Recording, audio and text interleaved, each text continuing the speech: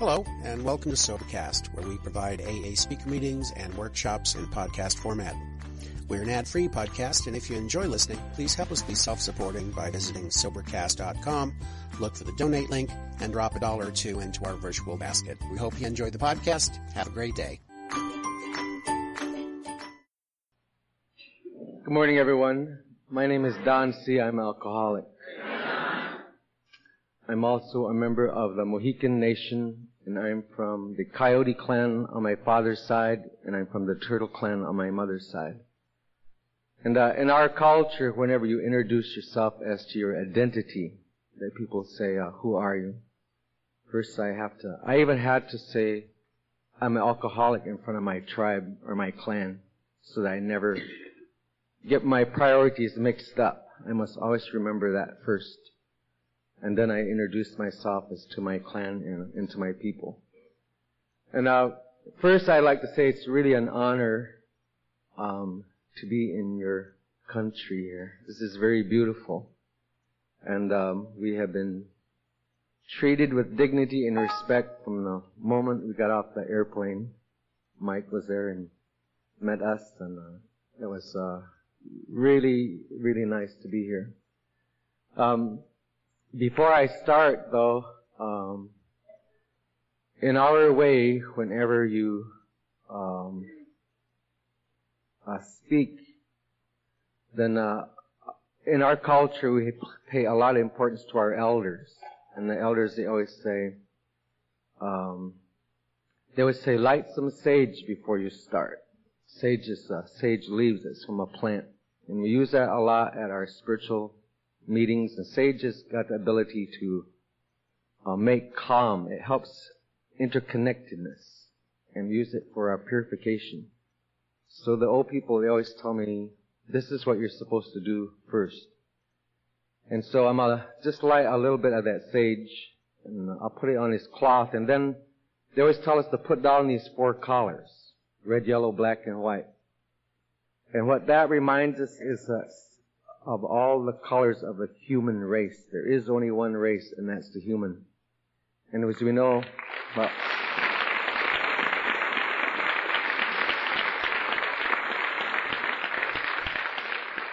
and it just so happens that the Creator made us different colors. And so I like to put those colors down, and that's to show honor to the human race. Because as I look about, I see we have representatives from all 4 directions. And the alcohol is like one of those EEO diseases. You know, it doesn't care.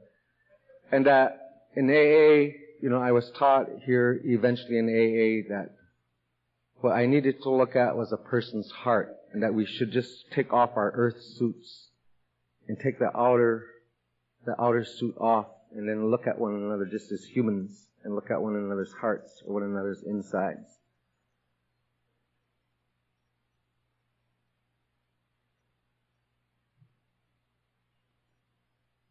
And then I'm going to just light a little bit of the sage. And in our way, that's what the sage, it turns to smoke. And this process is called smudging. And this is a eagle's wing. And I was given this some time ago by the elders. And what we do with the smudging is when that smoke, it releases that medicine under the fan. Then that medicine, it sticks to the eagle's wing. And then when you spread that medicine out, that medicine gathers underneath the wing. And then you take this wing and you go, and it spreads it really long distance. But this is how the old people said that we're supposed to do this. And I do it also because I'm nervous.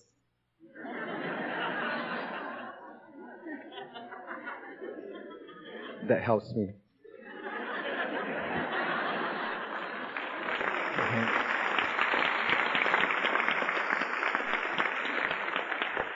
Then the second reason I do this is I lay this feather on there, and the way it is in our ways, the old people, they say, whenever you stand in the presence of an eagle feather, you cannot lie. So I thought I better have that feather out here. So I tell the truth. I was taught too by you in this program that you always tell your experience, your strength, and your hope. And sometimes, I guess the best way we can explain things sometimes is tell a story. So I'll tell you a story about my journey. And my journey with alcohol, it was, I think the best way I could describe it, it was like the story I heard one time. And it said that in this arena, it was a match, a boxing match was going on in this arena. And in the black trunks was a person named Alcohol. In the white trunks, that was me.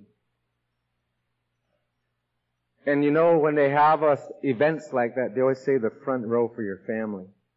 They always get the special close-up view. And so this arena, it was really full of a lot of people. And I was excited about this match. And my family, my children, my family, they sat up in the front row and were watching. And as me and this Alcohol, we started to have this fun with each other. In the first couple of rounds, it was nothing. It was okay. We danced around, boxed a little bit, the bell would ring, we'd sit down. They ring that bell again, we get up there and we dance around some more. And about that third round, as we were dancing around in that boxing ring, the Alcohol, somehow it snuck in a lucky punch. And it kind of stunned me a little bit. And the Alcohol, he looked at me and he says, "Hey, that was just a lucky punch, just nothing." He said, "You just had your guard down." And I said, "I know that." And so they was just doing what they normally do at boxing matches, you know, selling popcorn and stuff. Everybody was watching. But by the time the fourth or fifth round came, it started to get to be really boring. So a lot of the people, they just started to leave that arena. And as we danced around there, the Alcohol, every once in a while, he'd slip in and hit me again. It'd sting just a little bit more each time. And I would kind of jump back and I looked at the Alcohol and say, "Hey, that was just a lucky punch." And I said, "I know that. I know that was just a lucky punch." By the time we got to the 8th or 9th round, it seemed that the Alcohol was doing that routinely. It was jumping in there and it was starting to really sting and it was starting to hurt some. And pretty soon, my family come up to me and they said, they said, "You ought to get out of this. Let's all go home. Because this isn't working very well." And the Alcohol looked at me and the Alcohol says, "Let me tell you the truth. You have the ability to whip me." And I looked at that Alcohol and the way that it said it, I knew that the Alcohol was speaking the truth. I knew that I could whip that Alcohol. So I told to my family, I said, "You just sit here. One more round, I'm going to go in there. This is a round, I'm going to do it." And as I got in there, this time the Alcohol, it just punched away almost at will. And it really hurt this time. And by then, all the people in the arena had left except my family. They were still there. And I sat there quite wounded. And then, during one of those breaks, one of my children, they come up to me and they said, "Dad," they said, "if you don't quit and leave," they says, "we're going to leave without you." And I looked at them, I said, "Just one more round. You just wait. This is a round, I can do it." And so they sat down there, and this time the Alcohol came out, and it just started to beat me unmercifully, even put me down on my knees. And as I was on my knees, I looked and I see my family walk out. I could see them under the ropes. Out they went, because they said they couldn't take it anymore. And so I looked up at Alcohol, and Alcohol says, he says, "You can beat me. I'm telling you the truth. You can whip me." And I looked up at the Alcohol, and I said, "I know I can." I said, "I can whip you." And I told him, "Ring that bell again, because I'm ready now." So as I got out there that next round, this time the Alcohol, it started to really fight unfair. It didn't listen to any of the rules. It started to beat and kick and pound, and finally I was out on my hands and knees. And I was crawling out there. And the Alcohol would stomp. Finally, right to the point where I was on my stomach. all I could see was the alcohol's tennis shoes. And the alcohol was still telling me, he says, you can whip me. And then finally, I think it sunk in. I said, no, I can't. And so I crawled out of that arena. And I got out of that arena, and it seemed I started to get a little bit better. Things started to fall in place. And I remember this one day I got thinking. I said, you know something? I think I can whip that alcohol. You know, I still had it in the back of my mind I could do it. So one day, night, I went back to the arena and I walked in there. It was lit up there. Alcohol stood there with his hands over those ropes. And I said, alcohol, I'm back. And the alcohol said, and I knew you would be. The alcohol says, because you know you can whip me. So I went in there and we started dancing around, and it wasn't like before. The alcohol put me to my knees right away. I saw his tennis shoes. And I said to myself as I was looking at the alcohol's tennis shoes, I said, man, I got to get out of here. So I crawled out of that arena again. And I stayed out a little bit longer this time, but I started thinking. I thought I knew another trick. I thought I knew another way. And so one night I went back into that arena again. And I said, alcohol, I'm back. And the alcohol said, I knew you would be. Because you know you can whip me. And I went back in there, and this time the alcohol didn't even wait for the bell to ring. I think I was turned the other way. And it just started to beat unmercifully. And right away I was on my knees, looking at the alcohol's tennis shoes. And I crawled out of there again. Stayed out longer this time. Thought about it really well. And I think I knew one more trick that alcohol wouldn't know. So when I went in there, the alcohol, I said to the alcohol, I said, I'm back. The alcohol said, I knew you would be. And that's insanity that we all know about. And that last time I walked out of there was August 10th, 1978. And I found it not necessary to take another drink because I finally figured out that alcohol was lying. It wasn't saying the truth. And it was at that point that I came into AA. And I didn't come into AA to get my family back because they were gone. I didn't come back to get my job because I had none. The reason I came into AA, what put me in AA, was alcohol. That's how come I came into AA. Because there was no other place to go. And I was doing crazy things. I was a blackout drinker. And pretty unpredictable. And when I came into your fellowship, I remember a few years ago I was riding to San Diego with a woman who runs a service office in Denver, Colorado. And we were riding on the airplane, and she said, I worked at that service office, she says, 15 years. And she said, in those 15 years that I worked there, she says, you was the most hateful, angry human being I ever saw walk through the doors of AA. And this was true. By the time I had come to you, that was about the only thing I had was hate. And I had anger. And I remember my first meeting, I walked in there, and it was one of these situations, there was a parking spot right in front of where the meeting was. And I said, I'm going to go right around the block. And if that parking spot is still there, then it means I'm supposed to go in there. So I rode around the block a couple times in that parking spot. It was right there. And one time I remember I come around there and there was a car. And that car should have went right in that parking spot, but they didn't. They went further down the block and they parked. So finally I went into that AA. And I walked in there and I looked and I said, oh my God, there's all white people in here. But I was very prejudiced at that time. And I resented that. I sat in that meeting and I remember there was two things I really hated. One is I hated your laughter. You laughed a lot in those meetings. And the other thing I hated was you were telling stories about yourself. I couldn't understand why you were set in public and you say things about yourself. I couldn't believe that. But there was something when I left there there was this feeling.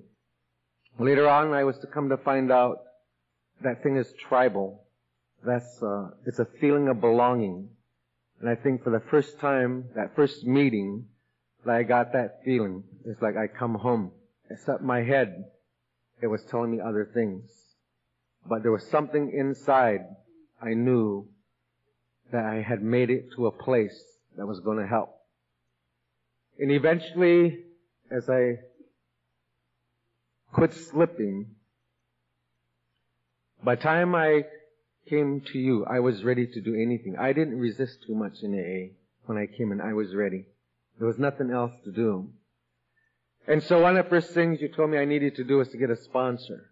And so I did that. And I went and I found this man. They call him Big Frank. And he was from Denver. He's a very big man. Kind of all scarred up kind of a guy. So I went and I asked him, I said, I would like to ask you if you'd be my sponsor. And he looked at me and he said, well, we'll talk after the meeting. And so we went down and we sat in York Street in Denver. And we talked and he said to me, he says, he said, I've been in here 15 years. He said, I watch you Indians coming in and I watch you leave. He said, most of you guys don't make it. He said, I don't know what it is. But he said, you come in, hang out a couple meetings. He said, just look around. He said, you guys usually don't make it. He said, there's something funny about you guys. And then he kept edging me on. He was kind of a sarcastic kind of a guy. And so he just kept on. And you know how sometimes you take like a little puppy and you tease them, you rub your face in it, and pretty soon you make that little puppy get mad. You make it growl. And I think in his wisdom, that somehow he knew about the only thing that I had to work on was hate. And so he just got that anger going, and he'd tell me things, and finally I remember I got so mad inside at him. I remember I was thinking to myself as he sat there and my jaws would get tight, and I remember he was saying, you're not going to make it, and I don't think it'll work for you, and you guys, and you Indians this, and you Indians that. Remember in my mind, this thought come, I thought, you know something, you white son of a bitch, I'm going to show you I'll make it. You just help me think.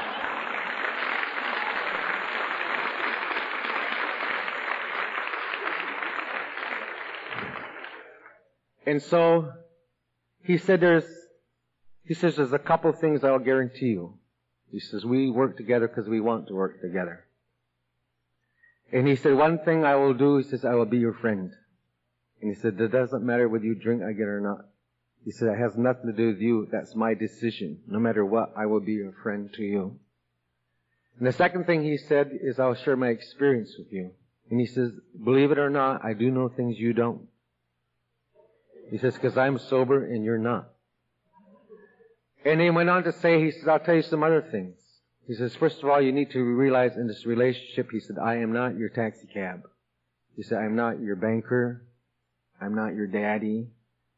I'm not your mama.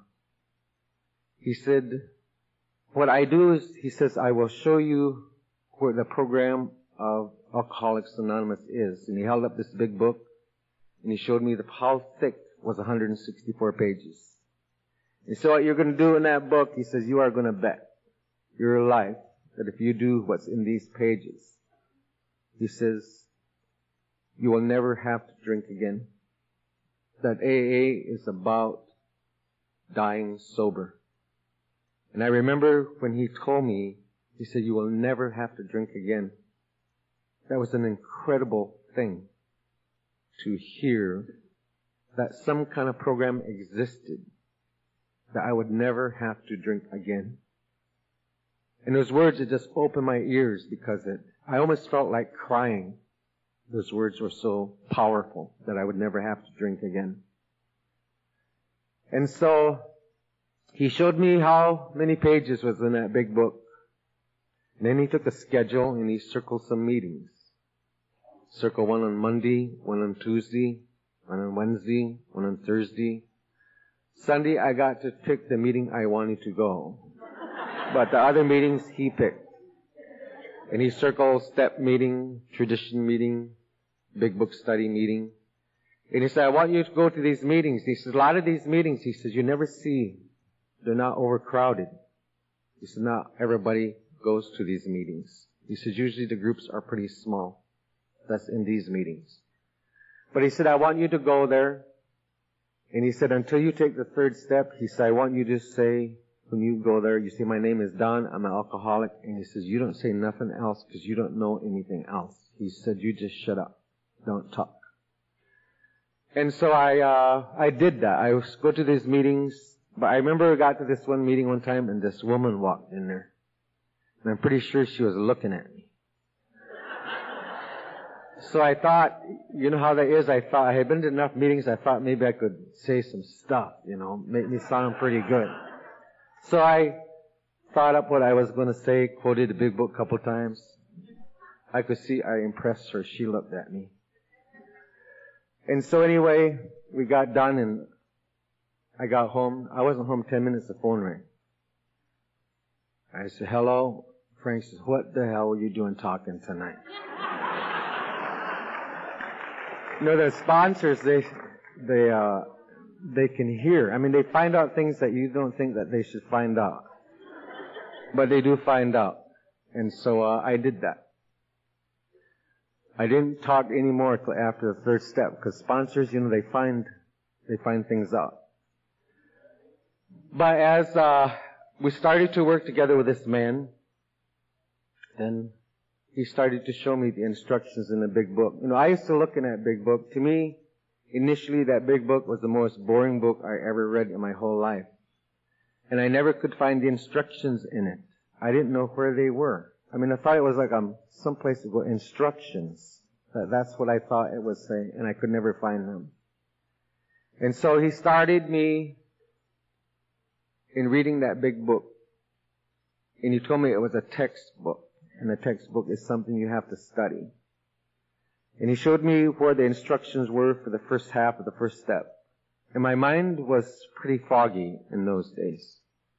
So he was pretty adamant that I read that 25 times. He said, you got to read it again and again and again and again and again. And so I read that about that alcohol. And I started to see some things in there. Some of those things I read at first was scary. And I remember that time that I read that part in there where it says that the day will come when you have no mental defense against that first drink. I knew that sentence. And I read that sentence where it says that some people don't lack the capacity to be honest and that some don't make it. And that scared me because I knew about my honesty, about my dishonesty. I knew about that. And I was going, my God, will I be one of those who doesn't have that capacity? So some can't make it. And as I started to go to meetings, and you started to tell me some of these things that I needed to hear, some of your stories, you may be different color, different direction, but they were the same bars, it was the same destruction of family, it was the same stuff, it was the blackouts, you were doing the same thing that I was doing. And then that man, he showed me on page 52 of the big book, there's a paragraph he called the unmanageability paragraph. And in that page 52, there are 9 areas that I was to look at in terms of my unmanageability. And in that 9 paragraph, there are some sentences, and I was to take those sentences and flip them into a question. And one thing I needed to look at the unmanageability was in the area of my personal relationships. And I went on to say to look at your emotional nature. And is your life full of fear? And do you have feelings of being useless? And did you have depression? And did you have misery? And he showed me how to look at unmanageability. See, I never knew how to do that. I never ever had the habit of looking inside. That was really a new experience for me. And as I came out of that, I started to see, I was able to admit my life was unmanageable in many, many areas. It wasn't working. And there's that definition of insanity. Well, there are many, but one of the definitions that we hear is that you can keep thinking what you're thinking, you can keep doing what you're doing and expect different results. See, that's the way I was living my life. And then he went on to show me the chapter, We Agnostics. This is where the instructions are for step 2. And I was to read that many, many, many times. And then he taught me how to take those 9 areas in step 1, and I was to create a vision in 9 areas in step 2. In other words, once I saw how my personal relationships were not making it, then I was to ask myself this question. If your relationships were making it, then how do you think God would have you be? Not what would God have you do, but what would God have you be? Honest, trusting, integrity, understanding. And He showed me how to do step 2. And then I went on and I took that step 3, and I didn't like that step 3 at first. Whoever's wisdom it was to put in it, God as we understand Him, I think if that sentence wasn't in there at that time where I was, I couldn't have stayed. And I was so mixed up when I first came into AA, and I heard this saying, this is, you can make this God, you can call it whatever you want. See, I was raised in boarding schools on a reservation, and I have a lot of experiences on the reservation with different religions. The missionaries and things, they came in there all the time, and 1 year I'd be Pentecostal. They always bought food and clothes, so that's where we would go. So they bring the foods and clothes, and you have to do this, and then you could eat. And then next year it'd be the Catholics, and you have to do this before you get the clothes you could eat.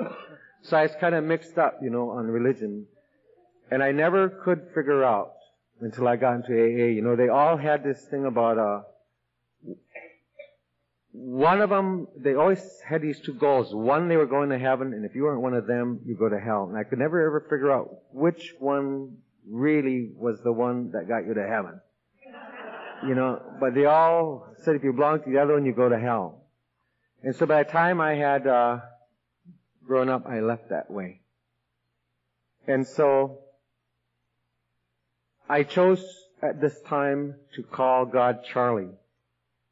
And I called him Charlie because I had met this man when I was in the university one time, a young man. He really treated me good. I liked this man. And so, for no other reason than that, I said, I will call this God Charlie. And so that was how I originally came in to AA. And I remember in taking this 3rd step, I was shown the instructions, all that area, just prior to the 3rd step prayer. My sponsor, he explained to me, he says, every one of those lines is like an instruction. You have to read it and then to see, does this apply to you? Most people try to live their life by self-propulsion. Is that true? I had to think about that. Every sentence in there, I had to consider it. That was an instruction, getting me ready to be willing to turn my life over to the care of this power. And I really had a difficult time doing that until I heard in AA, this man one time, he told a story. And it was about these frogs. And he said there's these 4 frogs sitting on a log. And he said one of these frogs decided to jump in a pond. Then he said, how many frogs was left on that log? And I said, well, 3. He said, no, there's 4.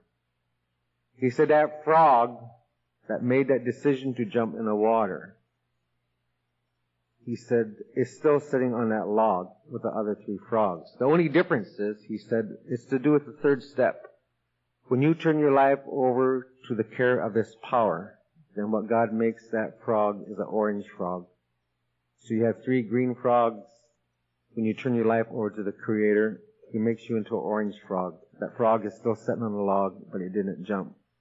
And he says, the question is, do you want to become one of these orange frogs? Because he said it works like this. He says, contrary to what you hear in the program, he said, once you make that decision to turn your life over to the Creator, he said, you can't take that decision back. He says, you can't go orange frog, green frog, green frog. That once you become an orange frog, he said, your ass belongs to God. And he said, what happens?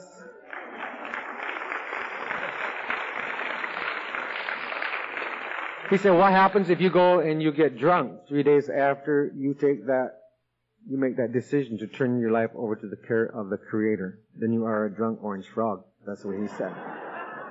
What if you get angry and lose your temper? Then you are an angry orange frog. That once you make that move, that's it. And I found out that this was true. Somehow that made sense to me, because I thought that you had to be so perfect and you had to change or whatever. It had nothing to do with that. That's what the steps were to do. They would help you change after you make that decision. So I went over to my sponsor's place and I told him I'm ready to make this decision.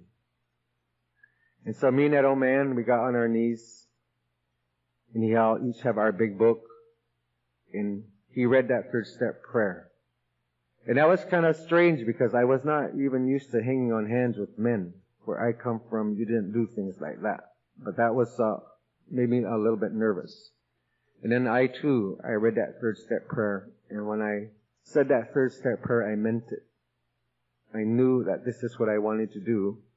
Because by then I found out the only hope that I had for any kind of sobriety, the type of sobriety where you never drink again, was to understand the spiritual walk, which today I call a red road. In our culture we call that the red road to sobriety.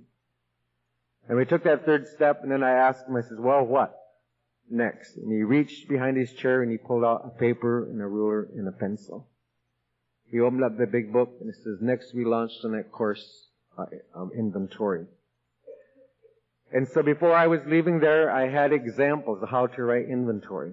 He showed me how to do that. And I wrote my inventory on resentment. I wrote my inventory on sex. I wrote my inventory on fear. And when I got my inventory finished, I knew it was good. The reason I knew it was good, as I wrote my normal inventory, then he was very adamant about the dark crannies. He said, you got to tell everything, every secret. You cannot leave nothing just to yourself. So I took those dark crannies and I wrote them on another piece of paper. And so when day came to do my fifth step, I remember that day very well because I got that nervousness going. And I knew that day I was going to either fifth step or I was going to drink. It seemed like the steps to me was always motivated. I always waited to the last part. And I knew that day I was thinking about drinking. So I called my sponsor and I said, I want a fifth step. But when I called to his house, they had just taken him to the hospital. Kind of emergency. He was going to be in there. So then I called this other man that I knew, and his phone didn't answer. So I had a third guy, because I had to do it. I had to do it that day. And I called this other man, and he said, come on over. He said, I'll put the coffee on. So we went over there, and we did that fifth step. I read him the things I had written about my inventory. And they showed me how to write 5-column inventory and resentment inventory, 4 columns in fear inventory, and the 9 columns in the sex inventory. And when I got done reading my inventory, this man said to me, he says, is there anything else? And it's like, damn, he knew I had that piece of paper in my pocket. I said, well, I think I have a couple of things. And so in his wisdom, he started to tell me some of the things that he wrote in his inventory. And I remember the relief that it was, because he really told me some juicy stuff, and I had some of that juicy stuff on mine. And I remember I thought to myself, as he was telling me that, I said, I think I can do this now, because if he tells on me, I'll tell on him. So anyway, we got through the inventory. I read those dark crannies, and I went back home. And he showed me in a big book, it says, after you finish fifth step, you go back home. Some instructions again in the big book. It says, first you thank God from the bottom of your heart that you know Him better. And so I lit some of this sage, and I sat down in this place I was at, and I started thinking about this journey. Because see, I had another plan when I came in to go through that set of steps. I said to myself, I am going to put an effort into these 12 steps, but I'm going to do a check at step number 5. And if I personally don't see this stuff working myself, then I am doing no more. But I will give it to that 5th step. And when I came home, I sat down and I was thinking about this journey and about the things that happened. And so I just kind of prayed, I just talked out loud like Charlie. I said, you know something, Charlie? Like this is getting to be pretty cool. Because I started to feel inside of myself that something was going on. And as that sage burned, and as I continued to talk to Charlie, I found myself on my knees. And I found myself not using the word Charlie anymore, but I started to use the word God. And as my prayer continued, I started to use the word Creator. And as my prayer continued, I started to talk to Kantashala. And I started to speak in my own native language again. I could just feel during that time that my prayers It just really changed. Something was really going on inside of myself. And I think that, with each of the odd steps, there is a set of promises. And with that, also true, the fifth step. And I looked and I read those promises. For the first time that I could remember, I said, something, this program is going to work for me. I could tell something happened. And to experience a time of life after that first step when I was free of guilt. I was free of shame. I could remember the stories that I did. I could remember everything. And parts of my inventory was very, very difficult. I remember the struggle I wrote when I wrote about my sexual abuse by an uncle when I was a young boy. And I never told anybody about that sexual abuse that happened by that man. But I was able to put that out in the inventory. Now I'm able to share that when it needs to be shared. I have that freedom to do that. And I had this list of character defects. And they showed me how to take a look at those defects.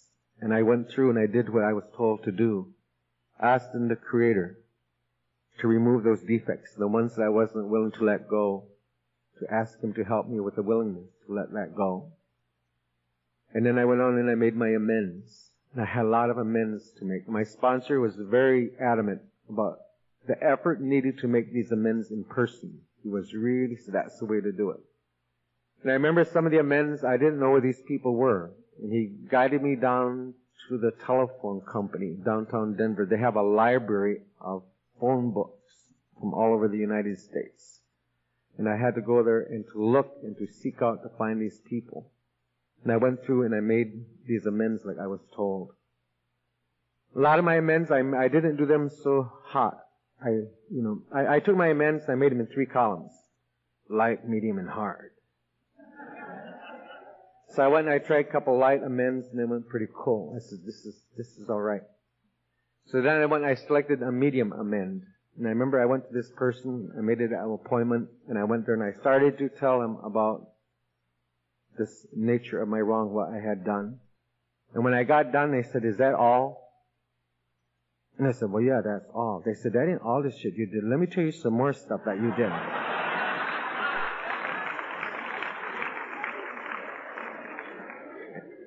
And I remember they started to tell me that, and I got really upset. And I started screaming at them, and they started screaming back, and, I said, anyway, I ended up making amends for making an amends. And, but it was good. And I learned to do that, and I got into steps 10 and 11. And it was very difficult at first to get that habit of looking at what the program, what it requires, this discipline of praying in the morning. Today, I believe the most important, most significant thing I can do during the course of the day is to pray. And that's been my journey. The steps has been very powerful. I go through the steps every year, just prior to my anniversary birthday. And the reason I do that is I was taught by my sponsor to do that. And one of the reasons he said, you need to make that journey every year. He says, your ego always works on right where you have your shit together. Right where you think you're hot, that's where you're in trouble. And that steps, it helps it, you see, to go through and to do that.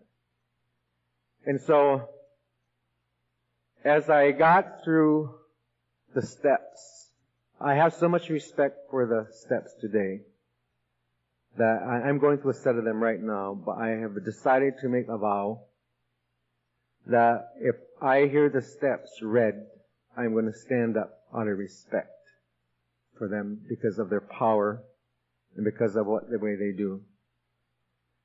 As I started to work in the steps, I had one set of steps my sponsor had me go through, and he had me just work through a set of steps just on being Indian. He said, being Indian will get you drunk.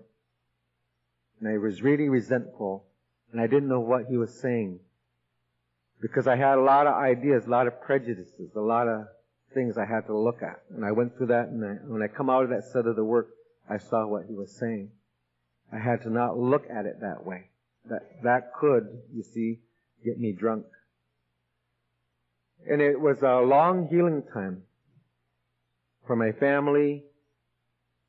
There was a long time of reconstruction. Even though I wanted it to happen right away, it didn't happen that way. for me right away. I remember the first year I was sober, I wasn't allowed, I could go to my place, but I had to have supervision to see my children. And then the second year I was sober, I could go there. And when I go there, they say, "Hi, Dad," and they would leave out the back door. They would just leave. And I remember the third year I was sober.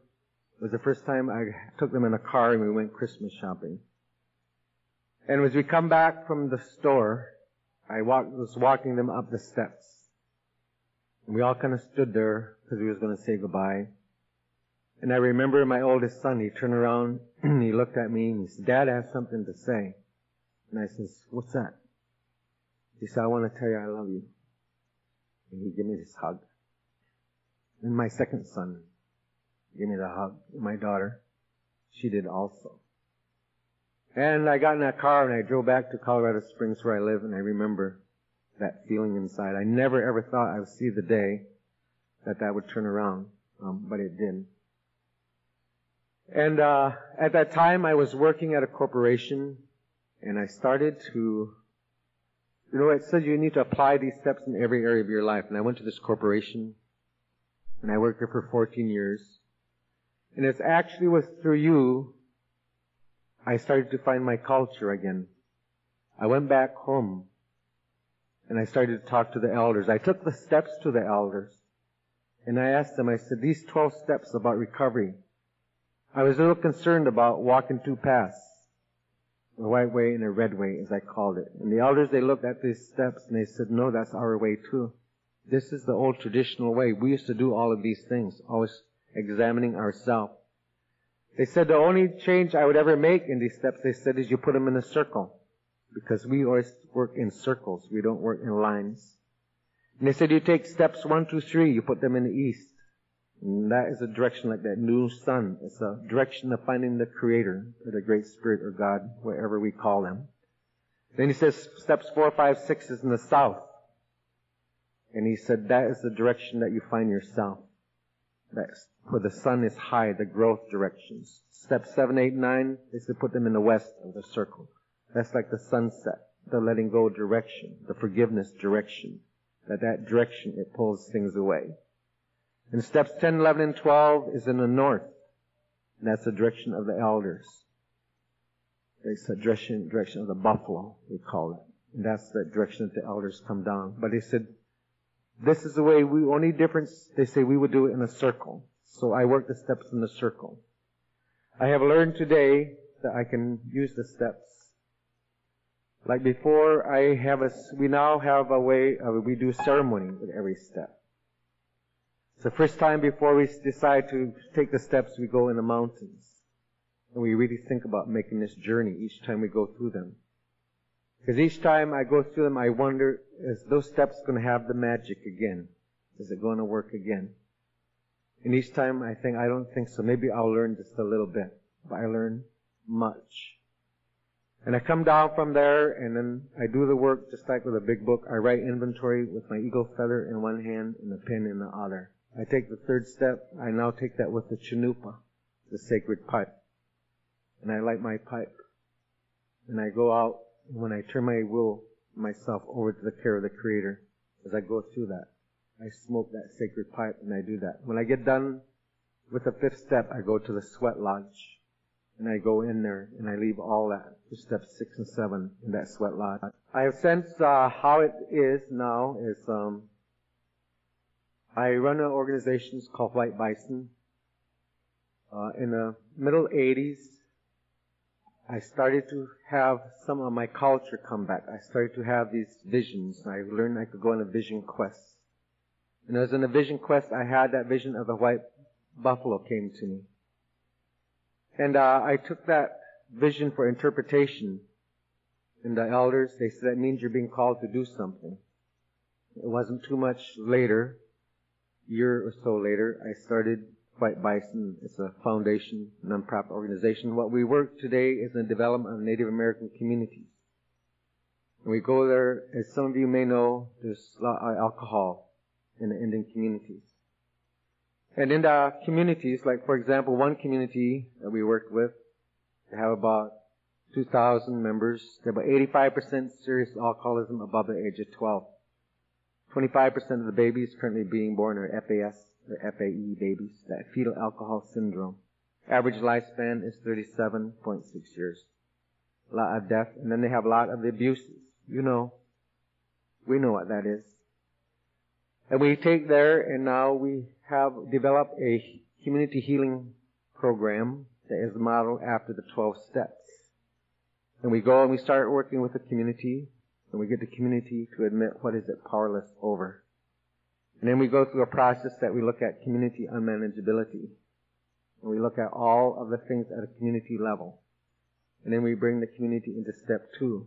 And then we do a ceremony to get the Creator to be involved and to help us this. And we found that those steps has many, many applications, that they can be used even in the community level. That community today, in 3 years, went from the 80% so alcoholism to over 60% sober. And so we go around to the Indian communities. Then last year, the elders, they told us, because they guide us in our community, and they said, you have to do a giveaway. They said, now you have to give away as an organization. So last year we made a recovery program called the Medicine Wheel and the 12 Steps. And we made this for the Indian men that is incarcerated, that is in prison. And we didn't have the money to do that, so we got a lot of volunteers. And it was really good. They had a 3-camera shoot, and they have directors from CNN. Everybody come and help do this. And then we went to the lawyers, and they said, you have to copyright this video series, because they were from the university. And so we got the brothers back together, and we said, well, the university says we have to copyright. And so we talked this over, and we decided to make an Indian copyright. So we wrote this Indian copyright back, and we went back to the lawyers, and we said, this is the Indian copyright. And it says, to be copied, to be borrowed, to be stolen, to be hot, to be pawned.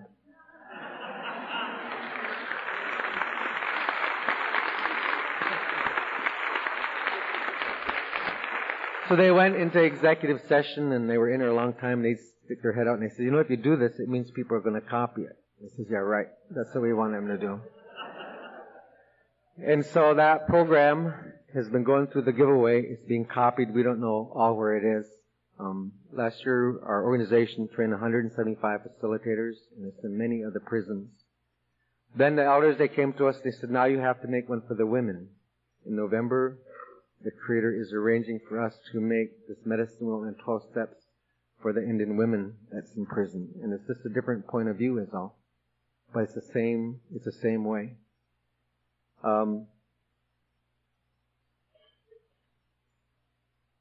I think what I found out is this, how much I respect AA and you, is I actually believe that you are my tribe. You are my first tribe. My biological tribe is my second tribe.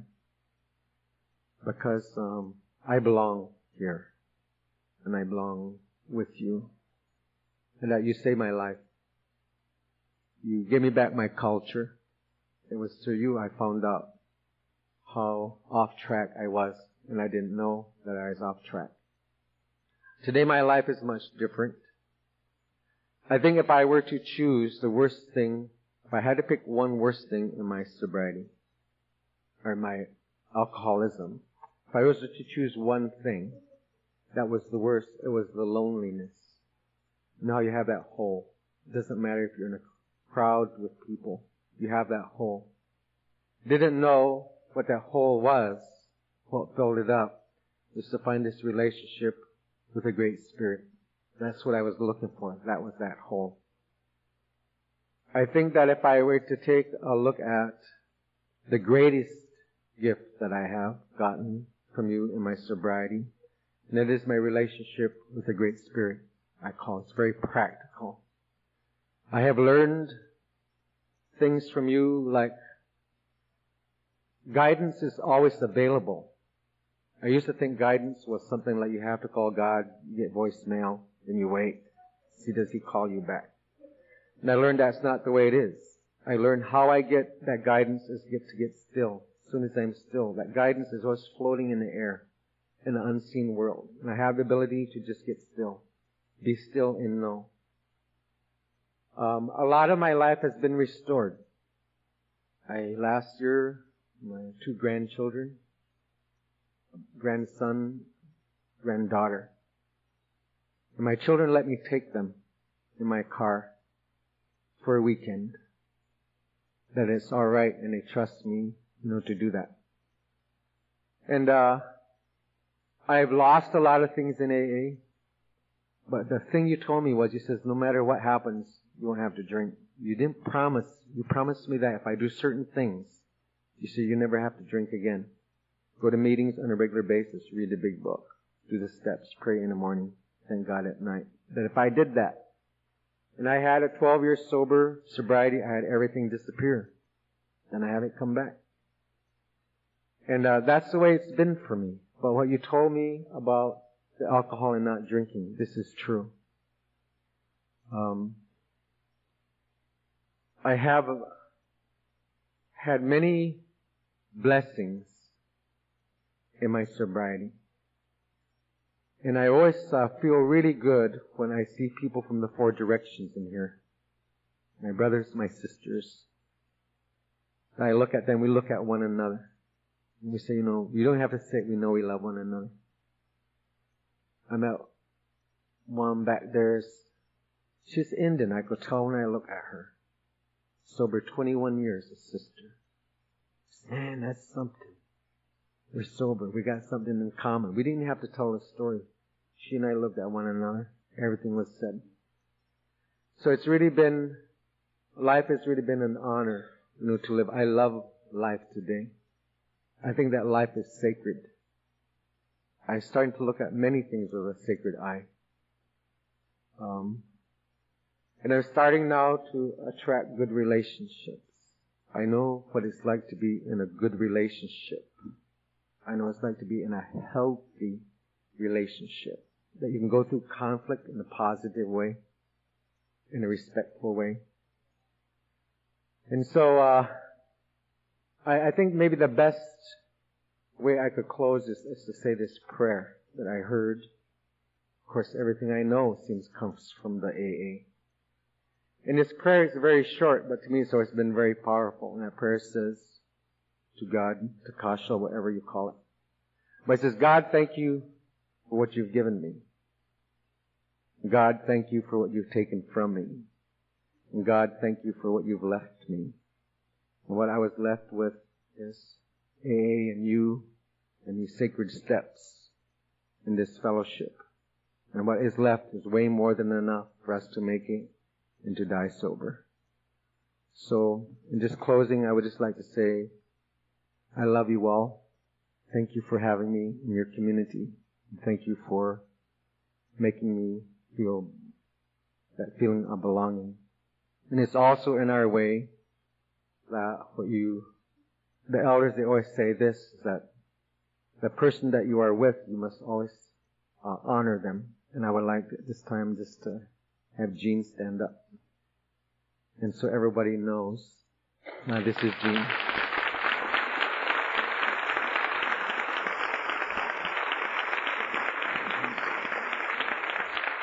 So I would just close, and I ask you all to walk in beauty.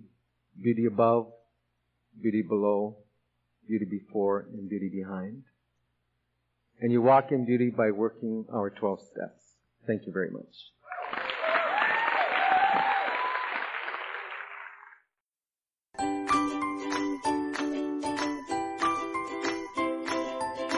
Thanks for listening. I hope you enjoyed the podcast. Sobercast is ad-free, and we'd like your help in order to keep it that way. So if you'd like to help us be self-supporting by pledging $1 or $2 a month, visit Sobercast.com and look for the donate links. Thank you very much.